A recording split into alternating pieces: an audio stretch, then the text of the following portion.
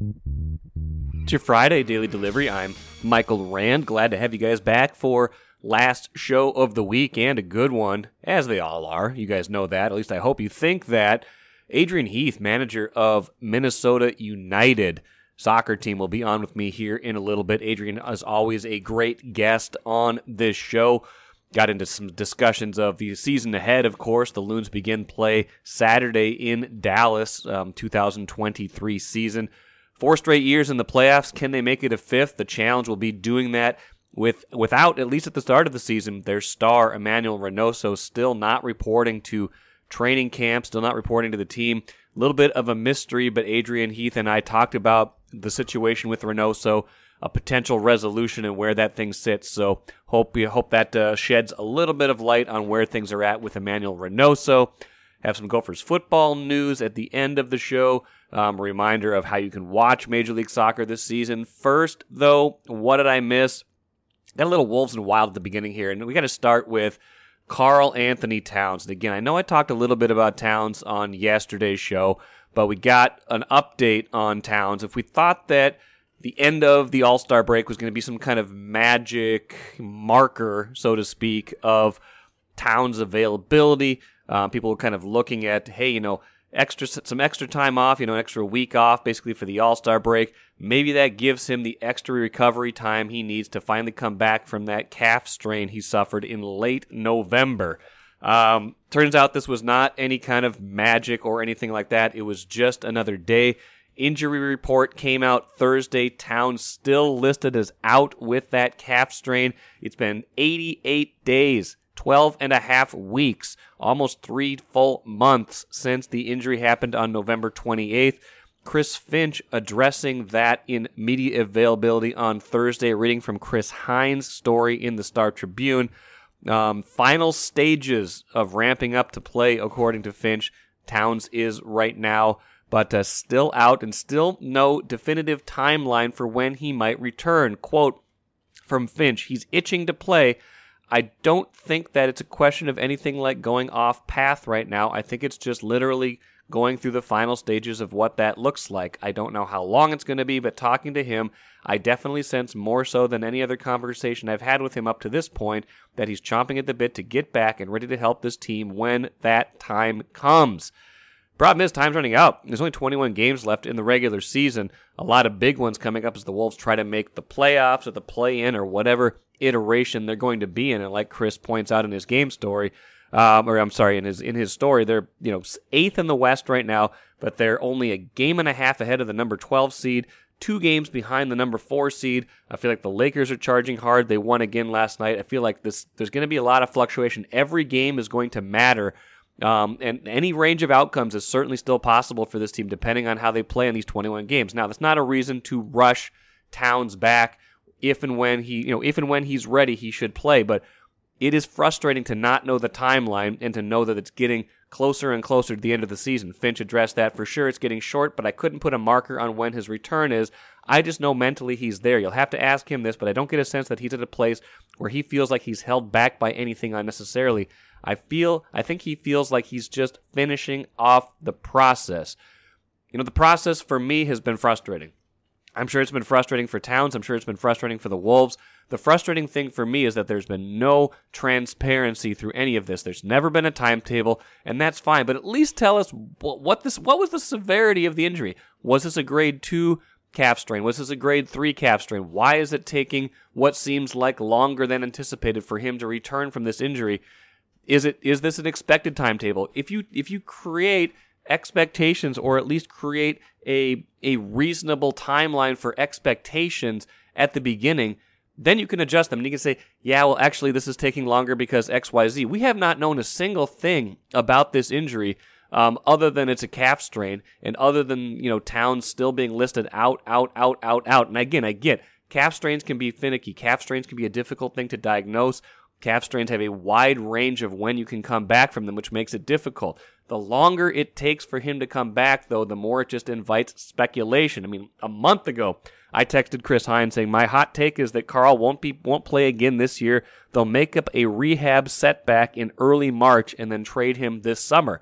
And again, I have no insight into that. I just my senses whatever's going on with this team feels like it's becoming Anthony Edwards' team with Karl-Anthony Towns out, and would a trade this summer make sense? And the longer we go with him out, the less likely it feels to me like he'll play. Now, maybe it is just a matter of he's got to be fully ready. Maybe it'll be 5 more games, a couple more weeks, and he will be fully ready to play and come back, and we'll see how he does. And again, you don't want to rush this because a calf strain can turn into an Achilles problem. You saw it with Kevin Durant. You don't want that to happen because then it's a much longer, delicate rehab process, and then you've really done yourself no favors. But the frustration is that there's been a complete lack of transparency in all this.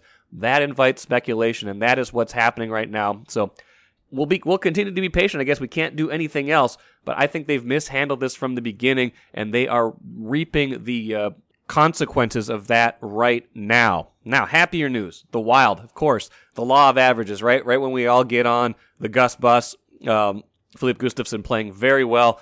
I talked the other day about how if the playoffs started tomorrow, Filip Gustavsson would be my goalie. He'd be my choice to be in the net. Marc-Andre Fleury had been struggling for the past couple of weeks, and honestly, for the past 3 months, he has not been great. His save percentage down below 900 over the last 3 months. So you look at that and you say, Filip Gustavsson is just flat out outplaying Marc-Andre Fleury. I don't care if he's a 3-time Cup winner. I don't care if he's a future Hall of Famer, perhaps. You go with the goalie who is playing better. Then, of course, Fleury gets a start against Columbus on Thursday, makes a bunch of big saves in a 2-0 shutout, looks as good as he has in quite some time. So now, of course, the arrow starts to tilt the other way. I don't think it's tilted. I don't think that affects much of my overall opinion. I think the biggest thing is that it's good for the Wild, of course, to have Fleury playing well again. Let's have this be a tough decision, right? Let's have both goalies going well towards the postseason. Let's see the Wild get in and have to make that decision about who should be in net because both of them are playing well, not because one of them is outplaying the other and it becomes a controversy more because one of them is more accomplished and the other one is playing better. So that to me was obviously a good sign for the Wild. It was a strange game though. I mean, they got 2 goals early. Some nice goals early. Kirill Kaprizov scored. They got some offense right away, and then it just kind of stopped. It dried up for almost the entire rest of the game. And they still get the win. Style points don't matter that much. Doesn't matter how you get it done. Columbus, not a good team, but that said, would have liked to see them pile on a little bit more offense in that game. And by the way, the Wild involved in another trade, second one of these in the week or so. The Wild basically leveraging the amount of cap space they have this year, which is a pretty significant amount of cap space they have this year, leveraging that to get in the middle of a trade, become a third team, taking on some salary, and getting a draft pick in return. In this case, getting in the middle of a Washington and Boston trade to take on some salary and get a 5th-round pick in this year's draft. They did that a week ago, got a 4th-round pick in the 2025 draft out of it.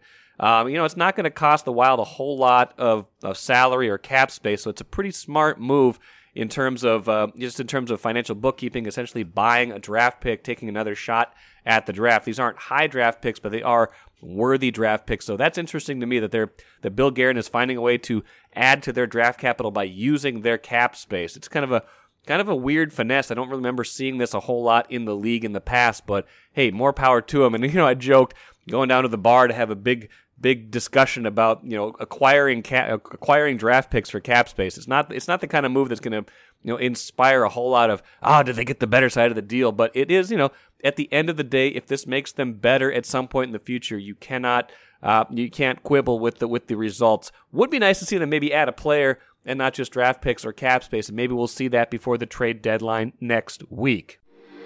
Take a playcation to Mystic Lake. With 24/7 gaming, the good times never have to end. And you can satisfy your cravings at our restaurants and bars. Or relax in one of our luxurious hotel rooms. Those that play together, stay together. And don't forget to join Club M so you can spark new memories and bask in the rewards along the way. Follow the lights to Mystic Lake, where every day is play day. Always a pleasure to have Adrian Heath, Minnesota United manager, on with me here on Daily Delivery. I've had you on a few times, Adrian, in the past, and always enjoy our conversation. Your season starts Saturday, for those of you who can't believe that because we're buried in snow right now. It's not happening here, fortunately, but just a day or so away now from that opener, Adrian. Are you Are you ready? Always ready, always excited, Michael. It's that time of the year where, everybody, a lot of apprehension about, everybody's excited about what's to come. And I was thinking about it the other day. I think this is my 46th opening day of the season Wow. since I left school. So it's, I never get tired of the opening day. Everybody starts with that optimism and everybody believes this is going to be the year, and we're no different. Yeah. As I've said to you before, my glass is always half full, and we've had a few things that have gone on in the off season, which have tested that a little bit. But hey, I'm excited for the game in Dallas this weekend for sure. Well, one of those things, we might as well talk about this at the front, because I don't think we can talk about the Loons this year without talking about Emmanuel Reynoso and his absence right now. And I don't want to dwell on that, but we certainly need to get to that. And there's a personal aspect to it, I'd imagine, and there's a tactical aspect, I would imagine. Maybe we can start with the tactical, and just, since Ray has not been here since training began in early January, how do you prepare for, whatever tactical adjustments you make when you don't have a player like that who's meant so much to you in the last few years? How do you readjust what you do, particularly on offense and with possession? Well, I think first things first, it would be foolish of me to come on here and say that we're not disappointed. I think everybody knows what my relationship is with Ray. There's not a bigger advocate for him than me within this league. And it's caused a little bit of a problem for us, no doubt about it. We've spent the last 2 years trying to put pieces around him that will help Ray flourish and do the things that we know he does best, which is score goals and make goals. So, when we're in the off season, trying to put a picture together put the jigsaw together of what we want it to look like, at no stage do we envisage doing that without Ray in it. Sure. So, I think, as I say, it would be foolish of me to say that that's not been an issue. What we have to do as a group, and I say a group, I mean the coaching staff and the rest of the players, we have to try and minimize the loss of somebody like this. If you take the best players out of the best teams or any team in any sport, Michael, it affects the group. You take LeBron out of the Lakers or whatever sport it may be, take Carlos Vela out of LAFC, and it's bound to have an effect. What we've got to do is try and minimize that effect. We've actually tried a few different formations pre-season. We've tried a 4-3-3 behind closed doors. We've played a 3-5-2. So we've looked at the situation. What I will say is that this situation is not over. Yeah. I was fortunate enough over the last few days to speak to Ray's father and his brother, and we're hopeful that we can resolve this sooner rather than later.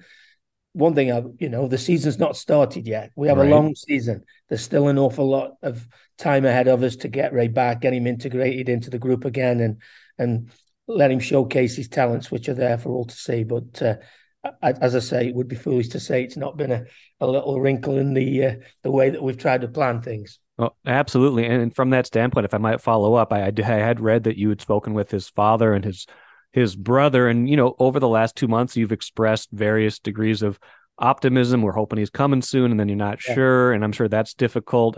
As much as you can say right now, do we know, do you have a clear understanding, or at least a partial understanding of what he wants or why he's not here at this point? Well, I think that the most important thing for us was to find out whether he wanted to be here, because I've been in this game a long time, Michael, and sometimes people don't want to be in certain places for certain reasons, whether they don't like it where they're living, whether it's financial. None of that is an issue. Ray wants to be here. That was the one thing his father and his brother told me in the week. They've been speaking to him a lot recently, and I'm hopeful that we can get him back here. So, and at the end of the day, that's all I want. Once you've got past the disappointment in the beginning and him not being here, then it becomes a personal thing. You're worrying, is he okay? Is everything okay with his health and everything? And we've been assured by his family that he's okay.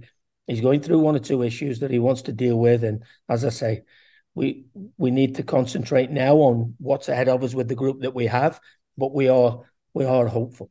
Sure. And that, leads me to, you do have a match Saturday, and anytime something like this happens, it does create, to a certain degree, opportunities for other players, a chance to see, what other people can do, different styles that might work. As you think about that, any names come to the forefront, or any players who might play a greater role this year than might have even been imagined 2 months ago? Well, I don't know about 2 months ago, but certainly we need Robin Lode to step up, as he has always done for us. Robin's got consistently better wherever we've played him on the field, whether it be a deep line midfield player, whether it be attacking number 10, whether it be wide left, wide right. And when we went to the Western Conference final a couple of years ago, he played as a false 9. We're going to need Robin to be at his best for sure. But, Bongi Wongwani has come in and looked really strong and quick in pre-season. We know there's a lot of talent there. We need him now to start to put some finishing touches to all the hard work that he does, getting himself in good spots, a little bit more composure in the final third. So if he can bring a little bit more to it. And then obviously we've got the likes of Mender Garcia, who we bought last year. He's 23 years of age. Now he's settled. He knows where he is. Knows where he is in the Twin Cities. Got his family here. Got his children. His child here. So we're expecting more of him. And when I look at Kervin Arriaga, who started so well last year, and then had that ankle sprain, which was really caused him a lot of discomfort throughout the year. And I don't think he ever got back to his first third of the season. We're looking for big things from him now. He needs to step on now. He's a really good age. He's a great athlete, got a great range of passing. We think he's got goals in him. So these type of players now who have come in and shown a little bit of promise, we need them now to start to really deliver on the field where it matters. And we're hopeful that they can do that. Now, you've shown in the last 4 years and making the postseason, all 4 of those years, that you've been able to navigate a lot of difficult stretches, whether it's, having problems scoring, whether it's injuries, things like that. Like, you always have managed to get results and get into that top 7 in the conference. How does that then go now into 2023 in terms of both internal expectations and, from where I sit, it does seem like there might be more external doubters than maybe there have been in past years, but maybe I'm not reading that correctly. And how does that match up with your own internal projections? External doubters, Michael, that's a nice way of putting it. I think that we've been sort of underdogs and forgotten about for the last 4 or 5 years. We've confounded the critics every year. I think people forget we're the only team that's made the playoffs the last 4 years in the Western Conference. And when you consider the teams, the size of the clubs that we're playing against and the amount of money they spend on their respective rosters, I think it speaks volumes for the job that not only the coaching staff, but certainly the players have done over the last 4 years. Hey, it looks like we're going to have to confound the critics again. I don't read the so-called experts' comments because, as you like to know, I always say that Hindsight United's never been beaten, and everybody's got a great opinion after the event. Unfortunately, I have to make it before, and it's going to be difficult. I think that Portland, who've spent heavily again in the off-season, didn't make it. They will be very, very close. Seattle didn't make it for the first time in the history. They've got 2 or 3 of their big players back. I think that San Jose will be better this year. So when I look at the league and look at the teams that I've managed to get a little glimpse of in pre-season down in Coachella, it's going to be a tough year for us, but no tougher than the last 4, and we've managed to make the playoffs. That has to be the aim again. You know, as I said to the players on the first day, minimum requirement is maximum effort, and then we have to go see where that takes us, and hopefully that will be in the playoffs again. Now, you mentioned the underdog mentality. It's kind of funny because I was talking before, earlier today, before we started recording, with my friend John Marthaler, who's done some work, obviously covering your team and does a good job and is very invested in soccer. And he's like, "What? One thing I'd be interested to know from Adrian is what keeps him motivated to do this job? Coaching what has been to a degree an underdog team. You're a legend in England. Like, what keeps you in this league, in this job, and wanting to kind of push this thing forward?" Well, first and foremost, I wake up every morning and I love the job. I always say I'm the luckiest guy in the world. I don't feel as though I've ever had a proper job. This is something that, I do this job now because it's the nearest there is to playing. Yeah. I can't tell you how much I loved playing the game. So now to be able to be in a position where you can influence younger players to try and get them on the next path of their career, that's a motivation. But I said when I got here, I hope this will be my last job in football. And to do that, I know I have to be successful.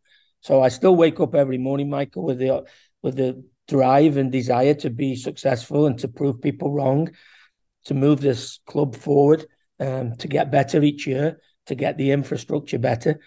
You know, when I look at where we were 4 or 5 years ago than where we are today, you know, the academy's coming along nicely. We look like we've got some interesting players there.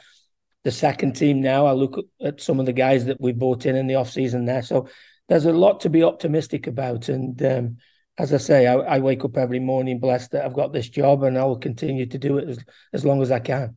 You mentioned the academy, which I think is interesting, and then the transition that the academy underwent 3-4 years ago, and then to where it is now.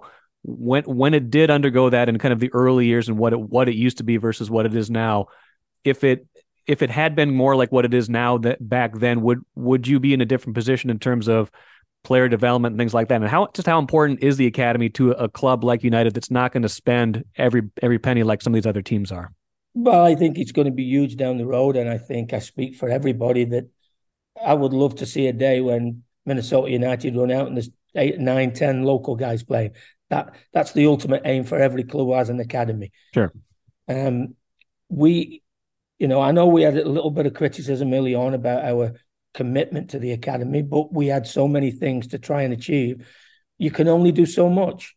And I think we would be in a better position had we had a thriving academy from the beginning. But you have to understand that we probably came into the MLS a little bit earlier than we probably would have liked. We had so much to do. We had to get the stadium built. Yeah. We had to then start to put people on the field. You know, we didn't have a DP for the first 3.5 years. So, you know, it's been a long process, Michael, but you don't build a club. You know, when people talk about academies, I look at Dallas, probably the best academy in the country. I've been in the States 13 years. Dallas had a thriving academy when I arrived here. Yeah. So they've been investing for a long period of time, not only on the infrastructure of the club, but with the coaching and everything that goes along with it. And, you know, we were in its infancy still, but we are getting better. You know, Amos McGee has gone onto that side now, and I think he'll do a really good job with that.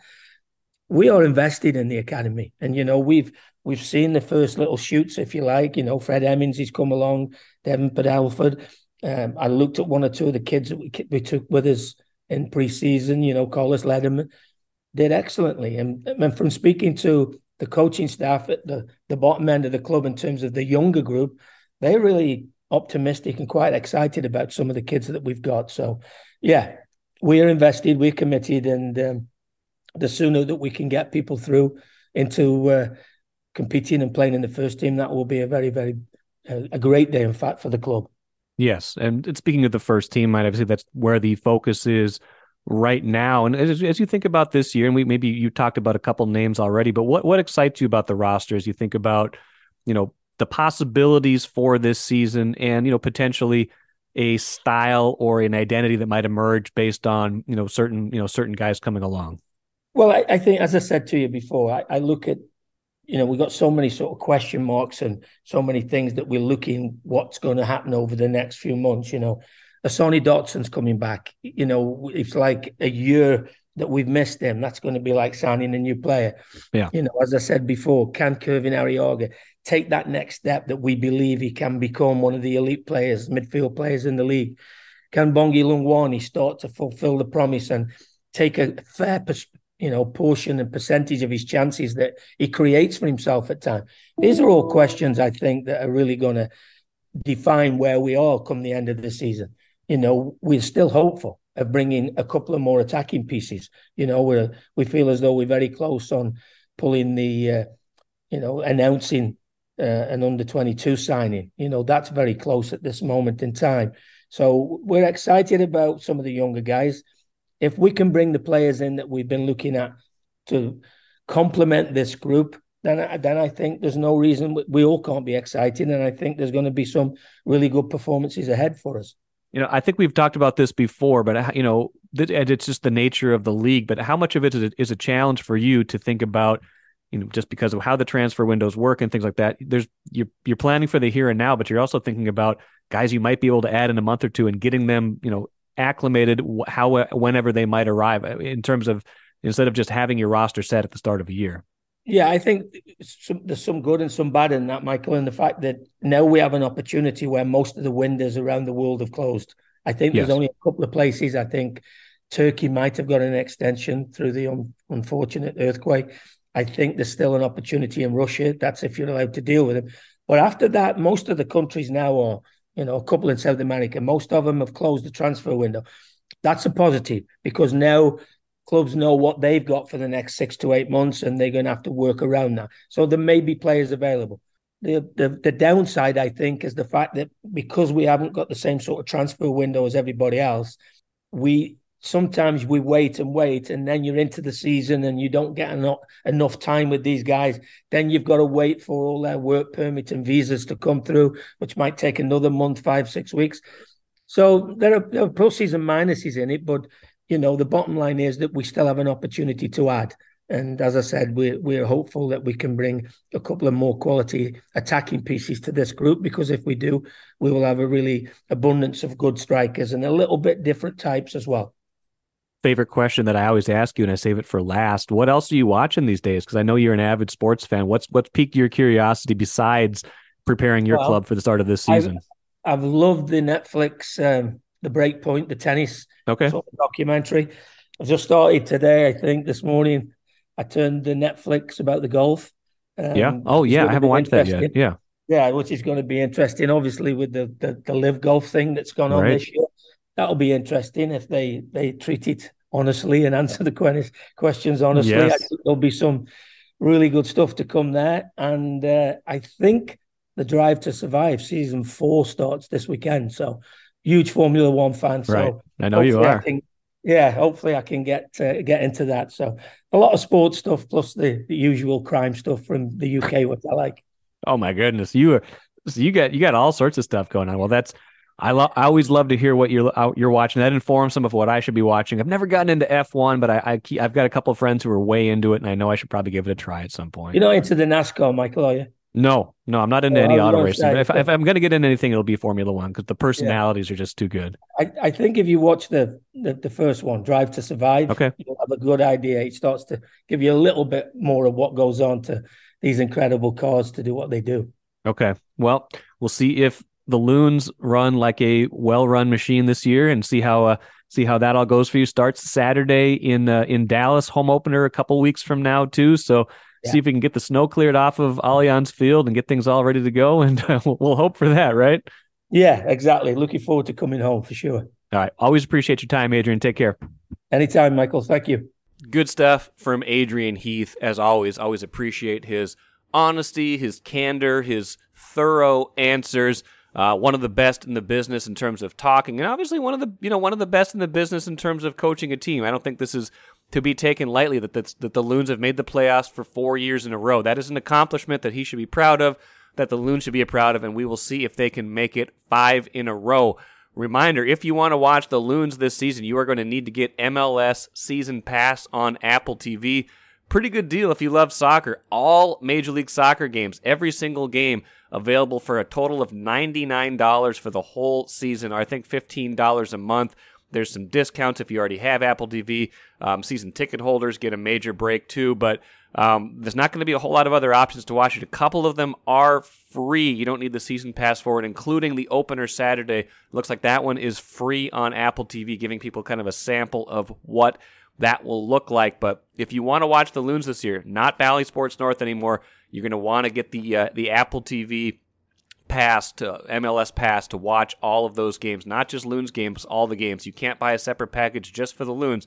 You get all or nothing. And so that'll be interesting to see how that plays out for the league and the Loons this season, whether that increases their reach or if people say, I'm going to pass on that. I don't need to buy one more thing as part of my sports viewership. So we'll see how that works out for them. Let's finish with the cooler. Interesting. I feel like the Gophers football team has benefited quite a bit from the transfer portal in the past few years, but looks like PJ Fleck's team losing some defensive back depth right now. Saw on StarTribune.com Randy Johnson's story, Beanie Bishop entering the transfer portal, the 4th defensive back to enter the portal since the end of the 2022 season. Michael Dixon, Jalen Glaze, and Steven Ortiz also leaving the Gophers to go to different programs in the portal. So I don't know how much that impacts their depth going forward. I'm sure a lot of guys that go in the portal, are going to try to get playing time somewhere else. But, Beanie Bishop did play all 13 games with the Gophers last season, so, had 29 tackles. So, definitely someone they might miss next season. We'll see how that depth plays out. But I just thought it was interesting. I feel like they've benefited a lot from the portal, but the portal taketh and the portal giveth, and it is taking away in this case for PJ Fleck's Gophers. That'll do it for this week. Should have a bunch of good shows coming up next week. I'm sure we'll talk a bunch of Twins. They play their first spring training games on Saturday. The Wolves back in action tonight against Charlotte. Plenty of stuff on tap. Royce should be back with me on Monday. Enjoy the rest of your weekend, and we'll talk to you then.